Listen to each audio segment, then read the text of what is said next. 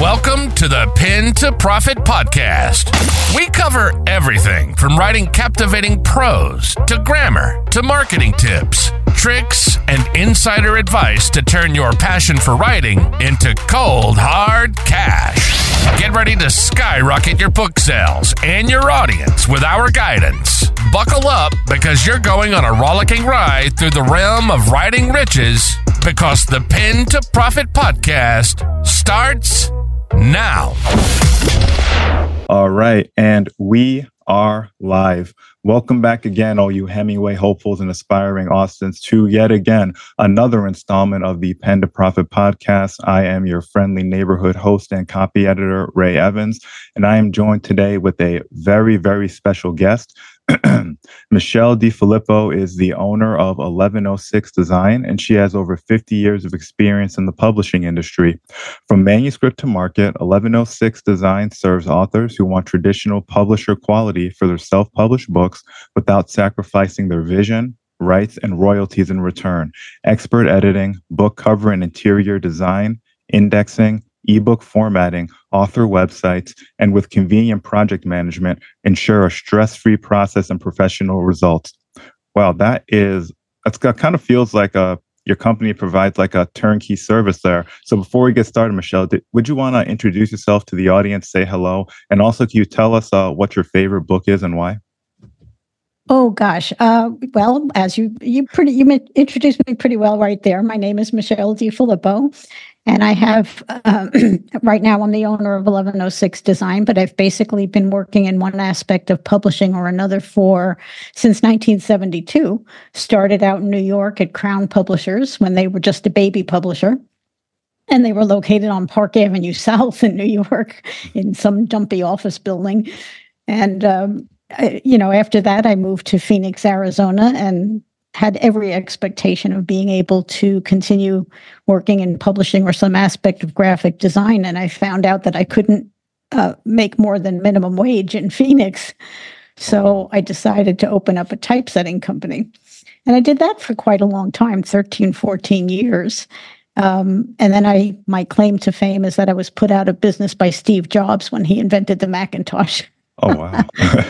And he basically put every typesetting business on the planet out of business by that one single invention.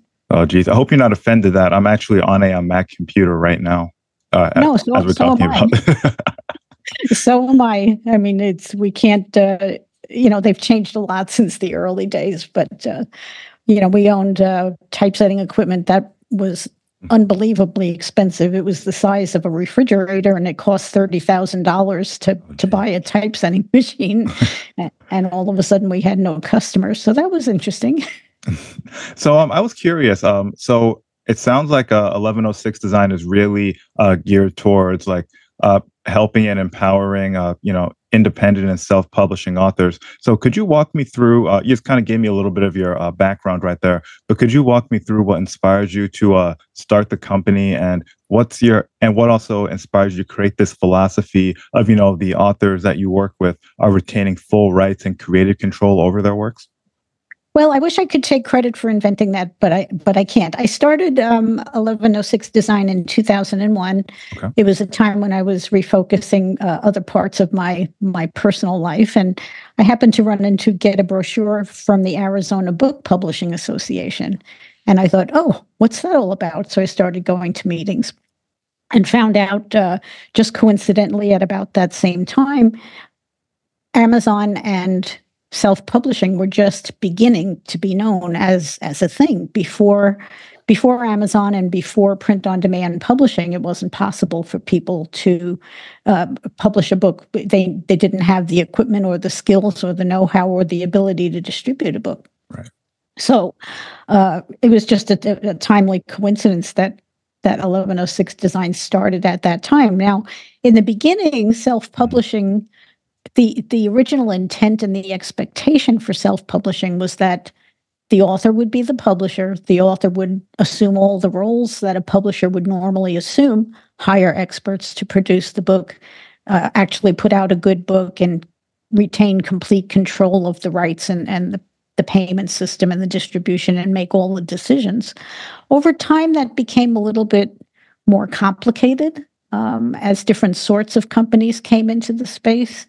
And the reason I'm doing podcasting right now is because I think it's time for everybody to remember that the author should be able to publish a book without a publisher if they so choose, and that it is possible to get traditional publisher quality without using a publisher and without sharing their revenue with anyone else.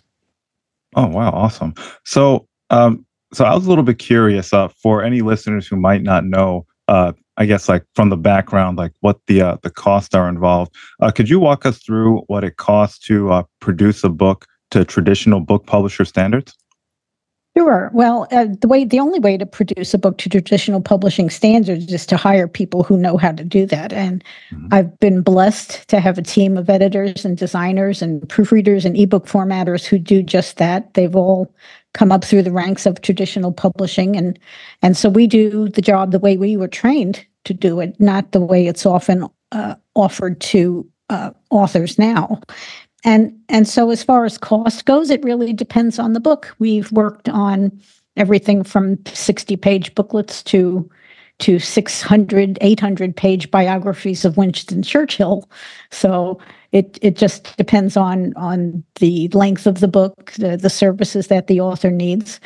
We don't force authors into packages. Sometimes you'll go online and you'll see packages from self-publishing companies. We handle it all a la carte. We have a conversation with the author. We find out what services they need, and then we offer a proposal based on that.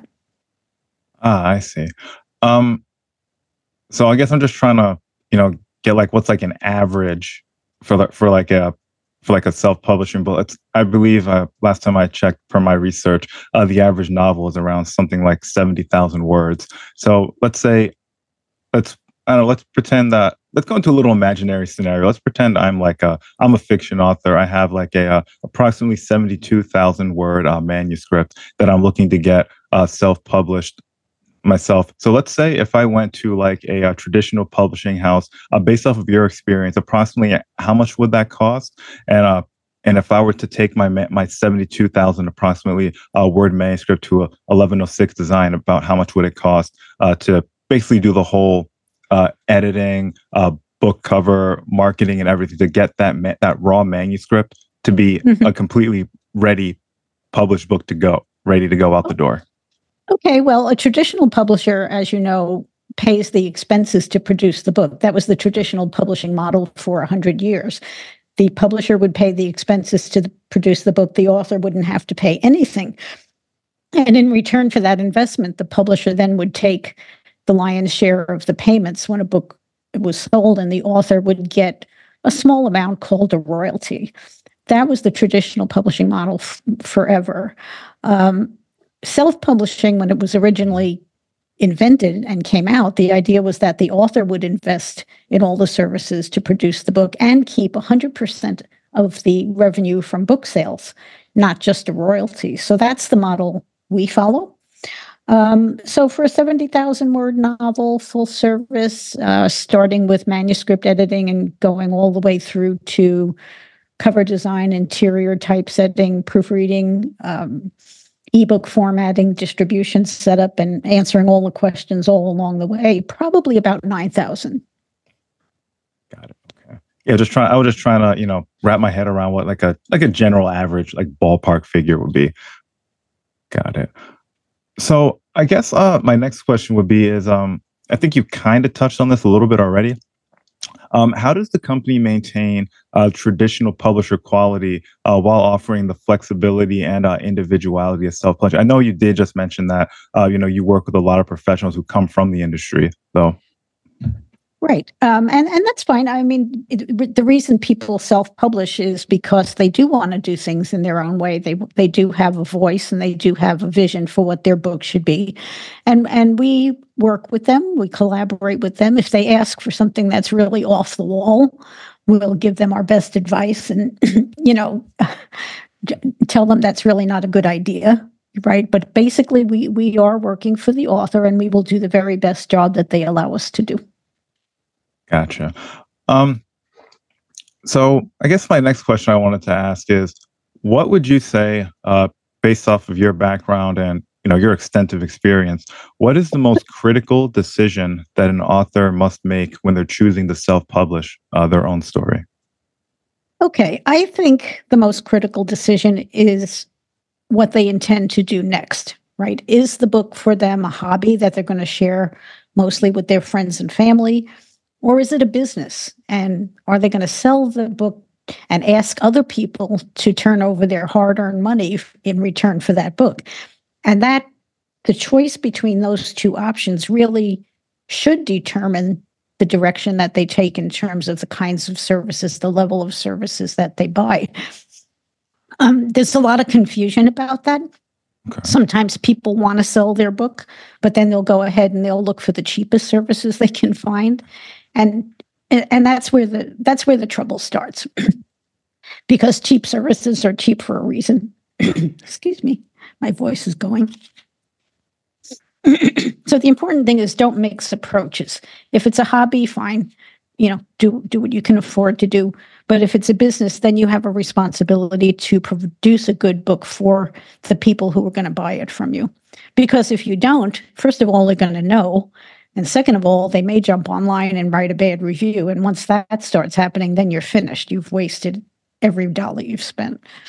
Oh, absolutely. I 110% agree with that. And if you're listening right now, I suggest you rewind back about 20 seconds and listen to what Michele just said again.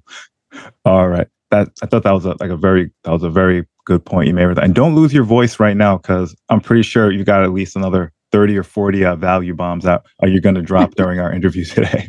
So your voice has to hang in there for at least another 20 to 35 minutes. I'll do my best. All right, perfect.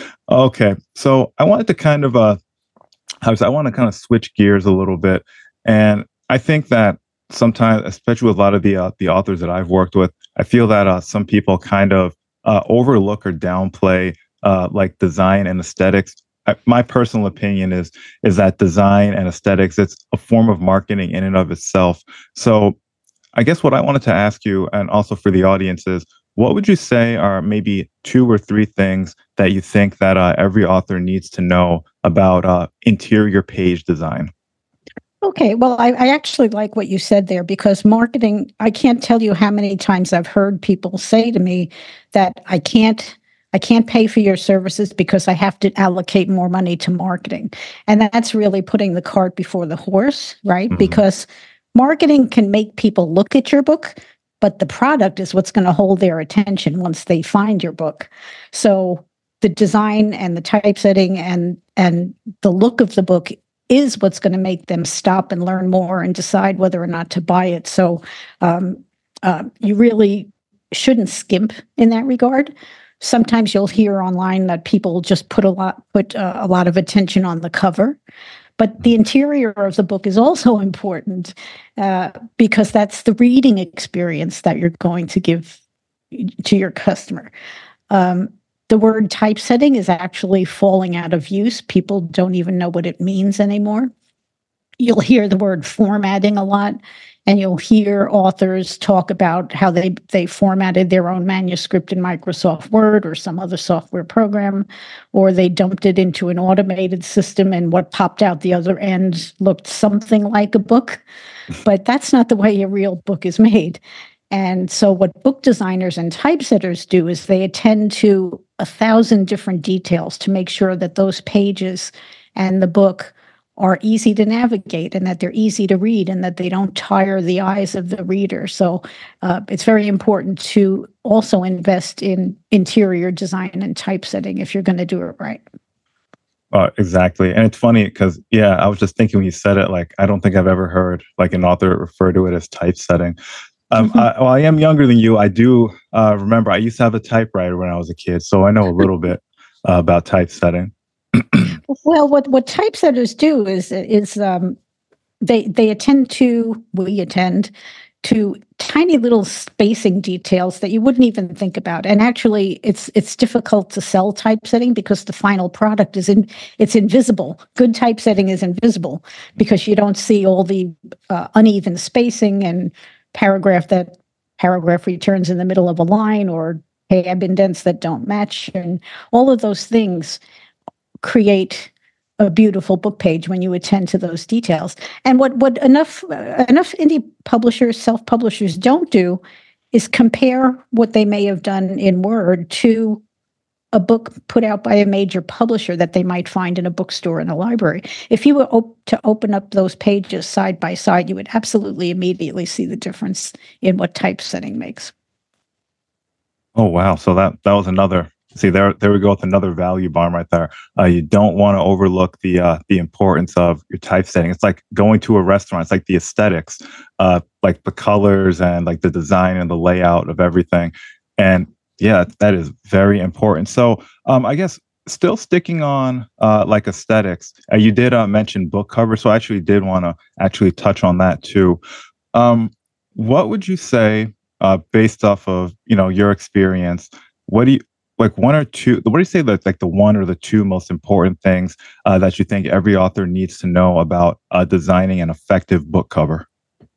Okay, well, the number one advice I would give is please don't do it yourself. There's a lot of that in the space, and 30 years ago, I went to a seminar in New York by a publishing expert at the time. His name was Frank Romano, and this was when it was probably more like 40 years ago actually, because my son was 2 at the time. And he said, with the invention of word processing and personal computers, it was going to be very difficult to sell professional graphic design because everyone would think that they now had the tools on their desktop to do it themselves. And he was so right about that. But the tools are just tools. And it's not the same as having the training and the experience of being a full-fledged professional designer. There's so much that goes into a book cover that people don't realize. It starts with research, right? Your book has to look like what it is. A cookbook looks different than a history book. A romance novel looks different than a murder mystery. A college textbook looks different than a children's book. You have to know that. You have to design the cover so that it fits what the book actually is. It has to be crafted back to typesetting again. It has to be crafted well with the typography, with the size and the location and the boldness or the lightness of the type fonts. That all goes together in an aesthetic way so that people look at that book cover, they access the most important information first, and it attracts them, right? We like things that attract our eye. So my advice would always be to hire an experienced book cover designer and not skimp in that area either. Yeah, I totally agree. I also wanted to add to that. I actually it's funny you mentioned that because I actually did an earlier podcast episode. I think it was episode number 6. I'll include it in the show notes about book covers. And I also think it's a pretty good idea that whatever your genre is, you should probably go on to like Amazon or Barnes and Noble and look at some of the best-selling or most popular, highly rated books in that genre to see if you can find any commonalities or similarities regarding images that are used, colors and fonts, to kind of see what people are already kind of gravitating towards. Because like you had mentioned, the whole point of the cover is to attract people, and if those books that are already highly rated and selling well, you'll probably find some commonalities that you don't want to necessarily, I wouldn't want to say imitate, but at least like emulate or try to inspire you. So when you find that designer to help you do the cover, you can tell them some general ideas you have, and then that designer can help kind of like, put your own original spin on it and basically make it your own in a sense. I actually say all of that in one form or another when I'm talking to authors.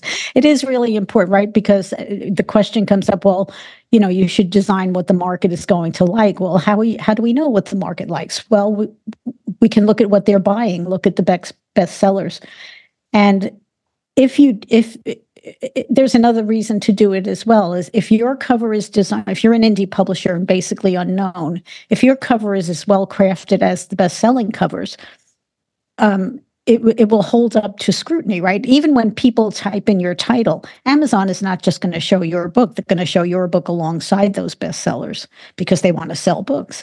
So if your book looks self-published, it doesn't look like it fits in with that group of bestsellers. Now you're standing out for all the wrong reasons, and people are going to see risk instead of seeing your good book. They're going to say, "Oh, that looks like a self-published book. I think I'll pass and buy the bestseller instead." Oh yeah, totally agree with that. It's funny you mentioned that because it was a couple of days ago. I was actually in a Facebook group for like self-published authors, and a gentleman, he had put up like a cover of like a book he was writing, and I believe, or he had written rather. It was something about a group of people trapped in a cave with some sort of like giant carnivorous spiders, and the cover, like I don't want to like offend the guy. I don't think he's listening. I don't want to offend him, but it kind of looked like a sock puppet with like googly eyes and little like pipe cleaners coming out of the top of it, meant to represent spider legs. And it looked like I don't know, like Jim Henson was like drunk one day and was trying to make a Muppet. It looked horrible. It might have been a great book, but based off of that cover, like the brown sock puppet with the pipe cleaners glued to it, I wouldn't buy that. Like, and I told him in the comments, I think that's, you probably should try to find like an actual designer to, help you do that. And it's funny that you had mentioned back at that seminar that Mr. Romano was saying that now that everyone had Word, they were going to try to do it themselves. Because fast forward to 2024, when we're recording this, there's various AI programs like Stable Diffusion, where you can just literally type in a prompt. Like that guy could have typed in a dark, misty cave with like carnivorous spiders with glowing red eyes and like drool coming out of their mouths. And it can produce something that looks somewhat decent some of the time. But I still think that, like you had mentioned, that you definitely want to have that human connection with like an author who could probably better represent, your work than like an AI program which has been trained on tens of thousands of images. Because when you get down to, that's really what AI is. It's trained on stuff that exists already. And that's why I always suggest that you probably shouldn't do like an AI cover, because it's not really creative. It's kind of just imitative in a sense of whatever data set that it was trained on. Well, yeah, and I actually say that to my customers whenever I get a chance, is that if and that's kind of getting back to what I said before about the difference between approaching your book publishing project as a hobbyist or as a business, right? Because a hobbyist will go out and say, where can I find the cheapest services? Where can I find services for the price that I want to spend, for the amount of money I want to spend? A business person, on the other hand, will call his deputy into the room and say, who does this the best? Find them, tell me how much it's going to cost, and then we'll decide if we're going to do it or not. So it's just two different mindsets. Exactly. I think that's another value bomb we have right there. I've lost count of all the ones that you dropped in the last 20 minutes we've been talking. But like you said, it's about approaching your like your writing with like that business mentality. Not that you're quote unquote spending money, but that rather you're making an investment in your work and in your bibliography, in your catalog, in your career. So I think that's another, a really good point you made there.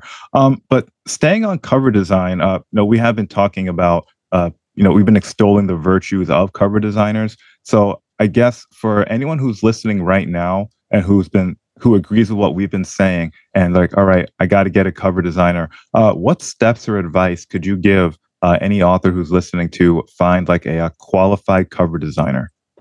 Okay, that's a really good question, and I think the cover you just described from your friend probably originated with a designer who asked the author, "What do you want?"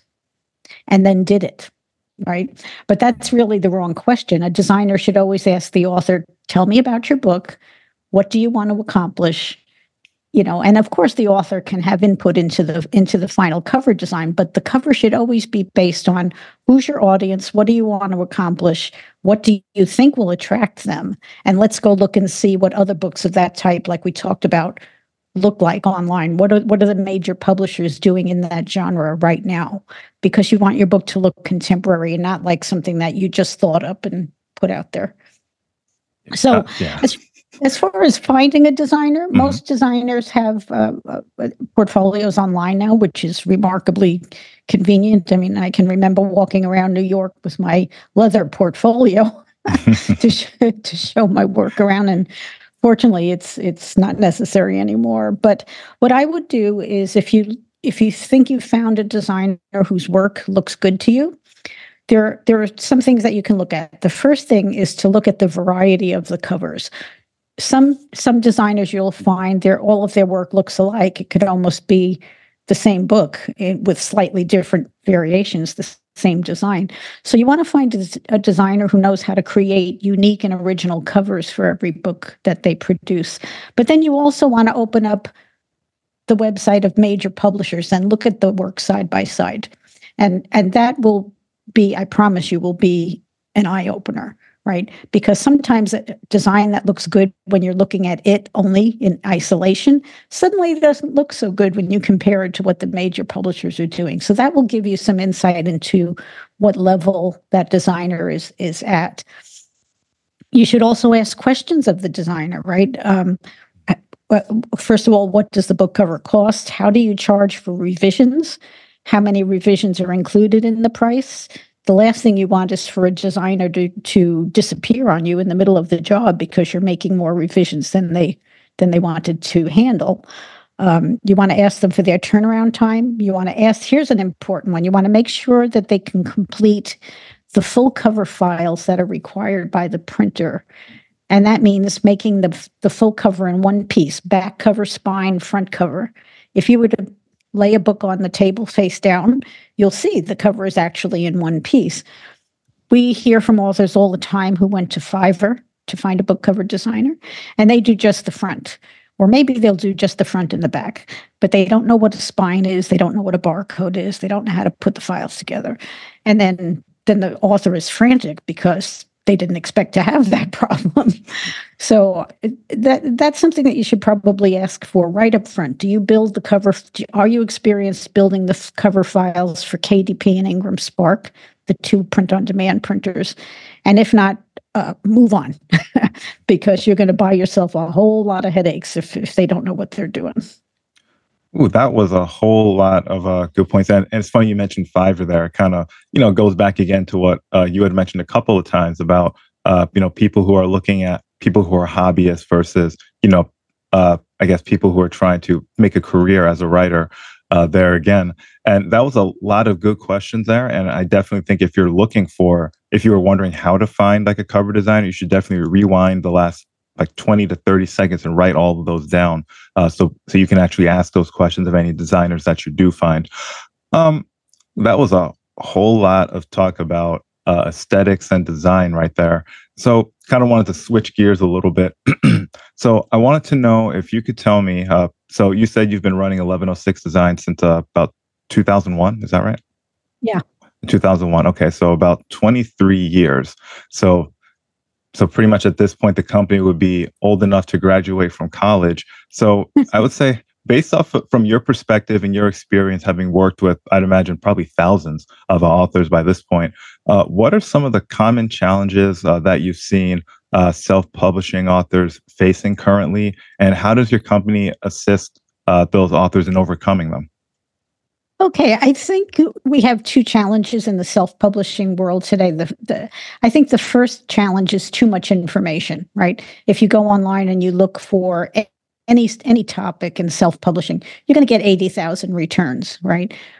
Nobody's going to read 80,000 articles. And what do you do if you read a few articles? You might read the articles that float to the top.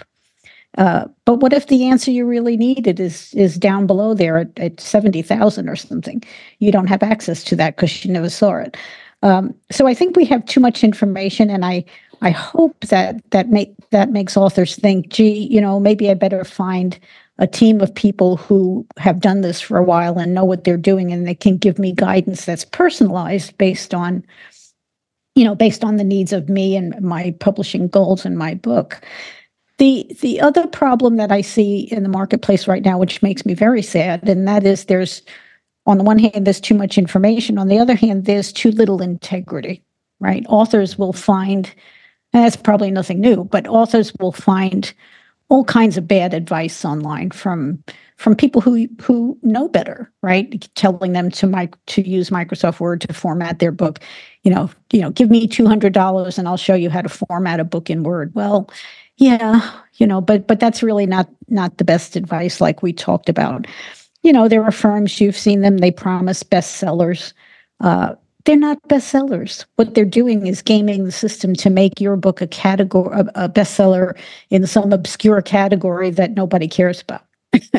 So, that's just a lack of integrity, in my opinion. You're telling somebody you're taking the fondest desire of their heart, which is for their book to be a success, and you're messing with that. And I just think that's the wrong thing to do. Another challenge you'll face is some people will promise 100% royalties. Well, that's not true either. If it's a self-publishing company, no company can exist if they paid 100% royalties. How are they paying for the rent and the lights and the staff that are helping you? So that's not true either. So I guess it's the old adage, if it sounds too good to be true, it probably is. And you should watch out for that kind of thing. Oh, wow. Those are some really good points there. So I guess my next question, I wanted to shift gears again a little bit. What do you think that authors need to know about editing based off of actual clients that you've worked with in the past? Oh, well, the first thing is that you must have editing, right?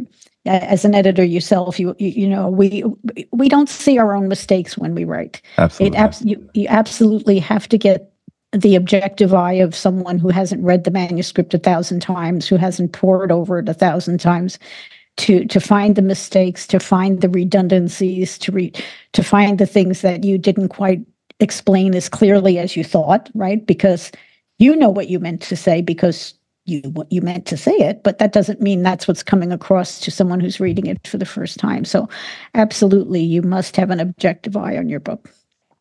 Yeah, I totally agree with that. And it's funny, I had mentioned people trying, I don't want to say some of them are trying to use like AI to do their book covers for them. And you mentioned Fiverr earlier. There's that hobbyist and that, how we say, like that professional mentality there. There's programs out like Grammarly, Pro Writing Aid, that are kind of these like AI. They're not like spell checkers. They quote unquote supposedly check and correct grammar as well. But yeah, even those programs are like somewhat limited. I've tried to use some of them, but there's things that there's mistakes that they don't catch. There's things that they correct that are technically right. And, they don't know all the different styles. So it's funny, like you mentioned, you definitely need like an objective, like third party who hasn't seen the book themselves. They can catch those redundancies. I mean, I always suggest that authors do a little bit of self-editing. Like the easiest way to do that is to actually just read your manuscript aloud. And, you can definitely catch some things, but you still need that proofreading and that editing. Not just saying that because that's what I sell. No, you're absolutely correct. Yeah. Yeah. In fact, I'll share a little story if we have a minute. One of our editors, we were working on a cookbook that was designed for where people could go to the grocery store and buy a rotisserie chicken and kind of jazz it up a little. It was a cookbook based on using rotisserie chickens to prepare dinner. Well, in the front matter of the book, the author said, it was very clear about saying use rotisserie chickens, right? This is what the book is about. Yeah. But for each recipe within the book, she just said 2 or 3 pounds of chicken. She didn't repeat that it should be cooked chicken.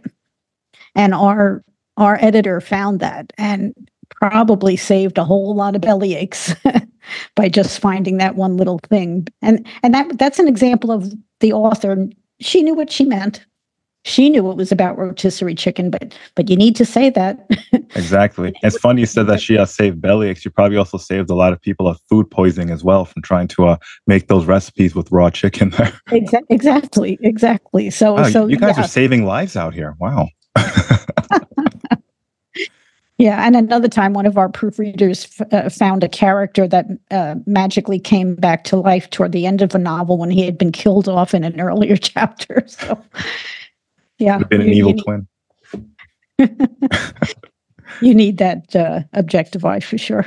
Oh, absolutely. And so earlier you had mentioned that 1106 design even also helps authors with creating their websites. So I wanted to know if you could if you could go into the importance of why an author needs a website in today's digital landscape, and how specifically does 1106 design help an author make an effective website for themselves? Oh, sure. Well, think about your own behavior. How many times a day do you go look for something on the web? It is the way that people find information. So if you don't, if a website is the destination for anybody who wants to learn more about your book, maybe they find you on Amazon, or maybe they just heard about the book at an event of some kind, and they want to know more about you, and they want to know more about the book. The website is the way to do that.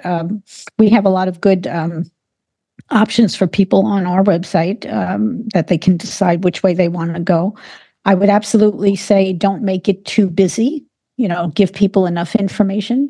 Maybe you want to give them the first chapter of your book to entice them to buy it.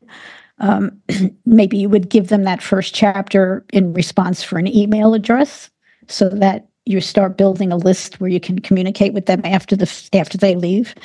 You definitely want to have a buy button on your website. There's a lot of ways to do that. You can just direct people to the retailers if you want to. But of course, the retailers take anywhere from a 40 to a 55% wholesale discount off the cover price. So that gets pretty expensive after a while. So, having your own buy button, there are ways for you to sell directly from your website. In fact, just this week, Ingram Spark came out with a program that you can put a link on your website to Ingram Spark. Ingram Spark will print the book, ship it to the buyer, and you don't have to lift a finger. Oh, wow. I hadn't heard of that.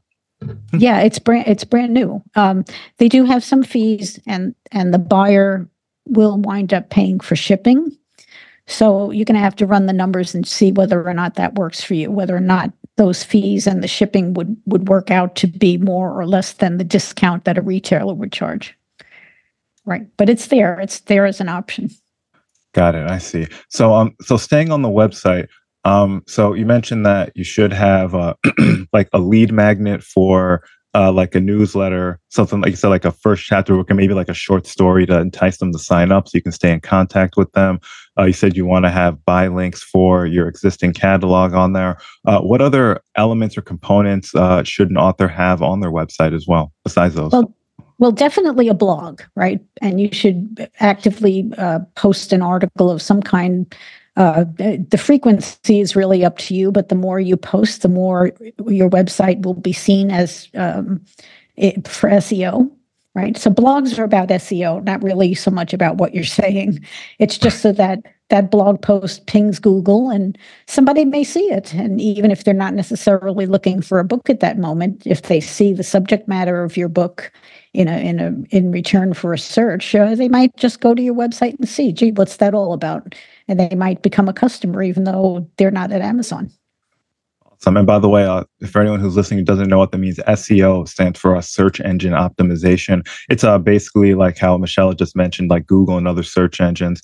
They crawl various websites for keywords. And like she was saying, if you blog relatively consistently, and you might end up ranking for certain keywords. So that would increase the probability of people who are looking for whatever type of books you make potentially finding you when they type in, I don't know, hard-boiled detective books or werewolf romance novels, if you're a werewolf romance novel writer, hypothetically speaking, for example, there. Yeah, one thing, we've all seen these terrible articles online that are repetitious and they use the same keywords over and over again. Mm-hmm. That, working in the writing and publishing industry my whole life, that really offends me no end. Yeah, and I actually think that like the Google algorithm is so smart that they can kind of tell when someone is just doing like a keyword stuffing versus like actual content that was like thought of and like written to actually be read too. I hope so. All right. So we did go over the significance of a website and some of the important components. Oh yeah. Also, for anyone who's listening, I did actually do a about a month ago, I did an episode on the essential components of a writer website. I will include that link in the show notes below. And so I was curious, could you share with us like a success story of a previous or even a current client who's used 1106 design services and they saw significant success or major ROI in their publishing? Oh, sure. I would say as a category, the business book writers do the best. They come back to me for 2, 3, 4 books, so that tells me that they're at least making money or breaking even on the book. Otherwise, they wouldn't come back and do it again. I had another author who wrote a book about dogs in the afterlife, and I talked to her this week, and she told me she sold 5,000 copies. So that's really good. And now, if you think about that's where our model comes in and really matters, right? Because if she's working with us, which means she got 100% of the compensation from that was possible to get for every book she sold. If she had gone to some self-publishing company and they took $1 or $2 or $3 out of her pocket for each of those 5,000 copies, then the price that if she thought she was saving money by going to one of those cheaper places, well, she really didn't, did she? So that's something to keep in mind too. I have 40% of our customers come back and write another book. So I think that says something about our service and their satisfaction and the fact that their books did do well and didn't just languish. Oh wow, awesome! I had no idea there was such a market for books about pets in the afterlife. That's interesting. I'm just curious. Do you know what the title of that book is? I might buy the 5,000 first copy of that. Actually, yes, it's called. It's 1,000 Lifetimes. 1,000 Lifetimes. Cool. I'm gonna go check that. I'm gonna write that down, and I will check that out later. That's the one thing I like about this job is that we meet all kinds of people writing about all kinds of things. There's no boredom here. All right. So I think we are almost all set for today. So just to wrap up, if anyone was listening to our discussion today, and if they were interested in learning a little bit more about how 1106 design and you can specifically help them, where could they reach out to you to find out more and maybe, schedule like a discovery call or a consultation to see if they're a good fit? Sure. Our website is 1106 Design, singular, not plural, 1106design.com. Okay. And you'll find all kinds of information there. I've got 200 blog posts. I've got every service that we offer described with pricing because I believe in being completely transparent about that. And there's lots of buttons on the site to schedule a book discovery call.